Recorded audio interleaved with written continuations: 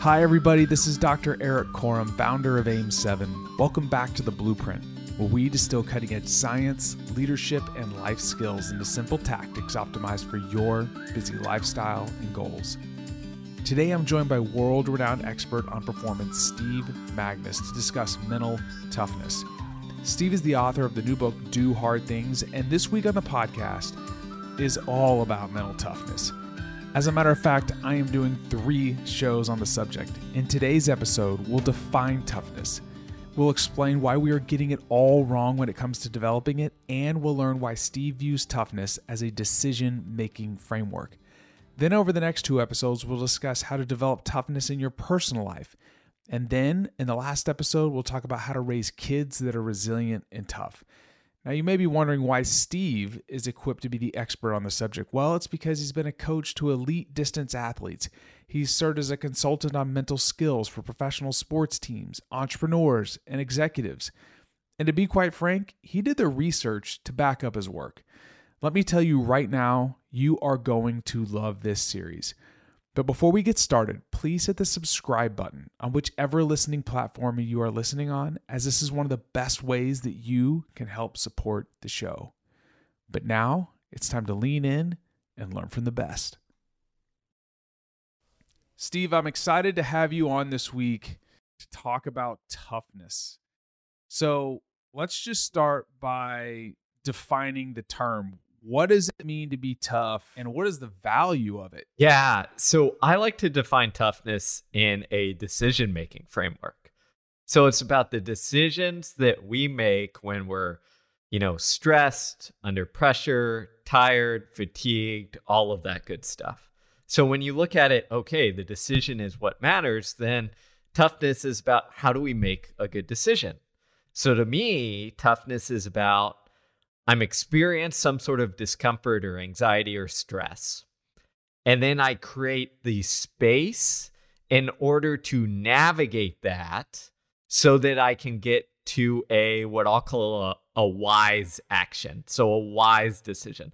Not necessarily the right decision, because that's like an after the fact judgment, but something that is wise in that moment, instead of defaulting to what I'd call the kind of reactive decision, which is often, how do I escape this feeling as quickly as possible?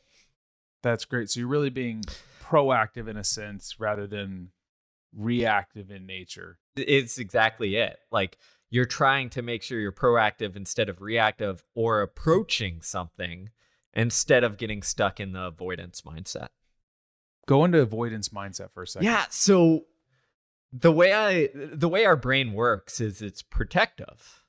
Okay. So whenever we experience something that maybe is outside of our norm or is different than our expectations, our brain kind of goes into this mode of like, okay, I've got to figure this out. And my default is to protect myself. So it's why, if you're out going for a jog and all of a sudden your breathing's going up and it's getting difficult and it's getting hard, it's why your mind often goes to, okay, how do I get out of this? Should I quit? Should I stop? Should I slow down? The reason your mind goes there is because you've just pushed your bounds maybe a little bit physically, even though you have more capacity there. So it goes towards this avoidance, which is avoid the discomfort, avoid the thing. And you see the same, kind of protective mechanism in everything we do. So what's our natural inclination when maybe we do something that might be a little bit embarrassing?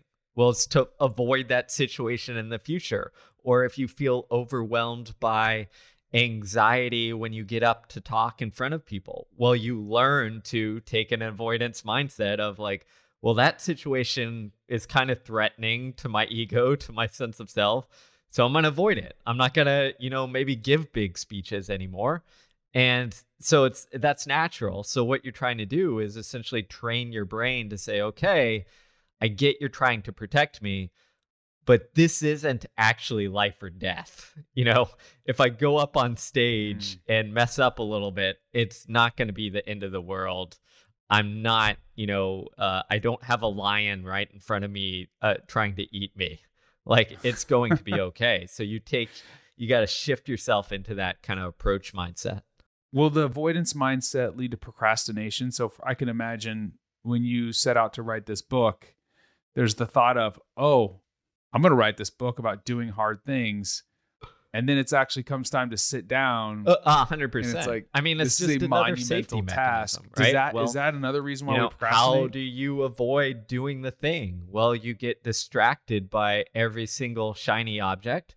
And often the shiny objects are the simpler tasks that make us feel a little bit better. Instead of sitting down and doing the hard thing of writing the book, my brain will rationalize and be like, no, Steve, just respond to these like 5 emails and then you'll feel accomplished. And then you can walk away being like, no, I did some work today. Did I really? No, I avoided the actual thing that would lead to, growth or development or writing, and instead substituted something that is kind of meaningless, but gives me a little bit of that feeling of doing the work. And we do that in every aspect of our life. If you're someone that's pushing to be your best at work, at home, or in your personal life, then I invite you to sign up for my weekly newsletter, Adaptation. In this newsletter, I curate actionable information and resources for high performers just like you. You can sign up now by clicking the link in the show notes or going to www.erickorum.com. Now, back to the show. So, why, in your opinion, is our current model for developing toughness or resilience I think what it broken? is we've held on to this kind of old school approach that essentially gave everyone a hammer and said, this is the only tool you need. Use this to get through whatever obstacle you face. And that hammer tells us, like, just try to bulldoze through everything. Don't listen to any doubts or shun away any doubts you have. Don't listen to any sort of feelings or emotions. Like, forget all that stuff. Just kind of push and grind through. And the old model tells us, like, those who push and grind through are the toughest. And if you can't, like, you just must not be tough. You don't have it. So, like, go find something else to do. And I think that's broken because essentially what it does is it says, hey, I'm going to throw all of you guys who don't know how to swim into the deep end of the pool. And whoever swims, great. You're going to be great swimmers. You're going to survive. When the reality is we just have no idea. Maybe if we took the time to like train or teach those people how to swim, like they'd adapt and develop that skill really quickly. So to me, the old school model wastes, A, it only works for a few people who might just have that skill innately. And then B, it tends to alienate and waste the talent of a lot of people who, if given the room to grow and develop some tools besides just that hammer to use, then they'd be successful. Wow. Is toughness task specific, or can you be tough at everything? I mean, is this something where, like, if you're tough at one thing, you can be tough at everything? So this is a great question, and one that I don't think I've been asked before. So well done, Eric. And I think I'm going to give you the nuanced answer because I try and bring nuance to everything. It's much more task specific than we give it credit for. Meaning, if I go out and you say, Eric, hey, Steve, I know you're not in the best of shape, but I want you to go run a mile as fast as you can and as hard as you can. I guarantee you I'll be tough. I know how to do that. Even if I'm not in peak shape and I haven't run for a while, I know how to do that. I'll get the most out of myself. If you line me up and you say, hey, Steve, I want you to jump out of this plane with like your parachute on, but something that I've never done. Can I be tough the first time? No, most likely I'm going to be, scared out of my mind, and my stress response is going to be through the roof. I'm not going to be able to handle that cortisol, that stress. My negative thoughts are going to go spiraling because, like, I've never experienced before. Now, can I use some of the skills that I developed in running over in skydiving? Yes, I can. Like they're similar mental skills, so they translate. But to a degree, I have to have some sort of familiarity to it. If before I do this, and you see this all the time in sport, especially high school sport, like you watch kids who are really good, really successful, and really quote unquote tough in their preferred sport. You introduce them to something else where they're not that good, and they'll flounder. Like it just occurs until they like have experienced it, and then they'll get better over time. Yeah, I'm glad you went with the jumping out of a plane, thought process, because I've always thought about it like this. There's a reason why if you want to get your wings in the Army, you go to jump school in Fort Benning, Georgia.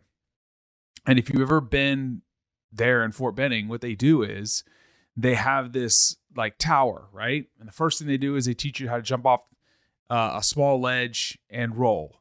And then they have this like crazy parachute, and it like goes up like 10 stories and then like 20 stories. And it's like, they're dropping you with this parachute, right? It's called stress inoculation.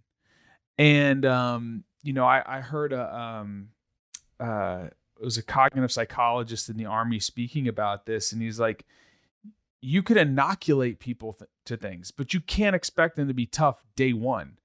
You could take an Army Ranger that's never gone to jump school, and they're going to be frightened out of their mind if you put them at the edge. So this is just me personally. Like, I think general optimism helps, doesn't it? Like being optimistic about the situation, but then realizing that, right, if you put me in a Diamond League race at a 100-meter sprint, first of all, I would never qualify. It would be embarrassing.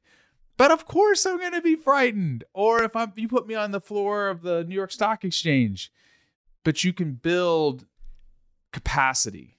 So I'm glad that we went with that. It's just been one of those things where people are just like, well, be tough. I'm like, it doesn't work like that.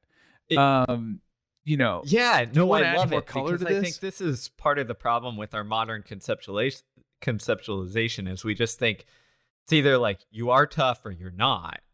And we don't understand the situation of it. The situationality of it. Actually, I was discussing this same topic with my wife the other day, because she's had to do something that she's never done before and like very nerve-wracking.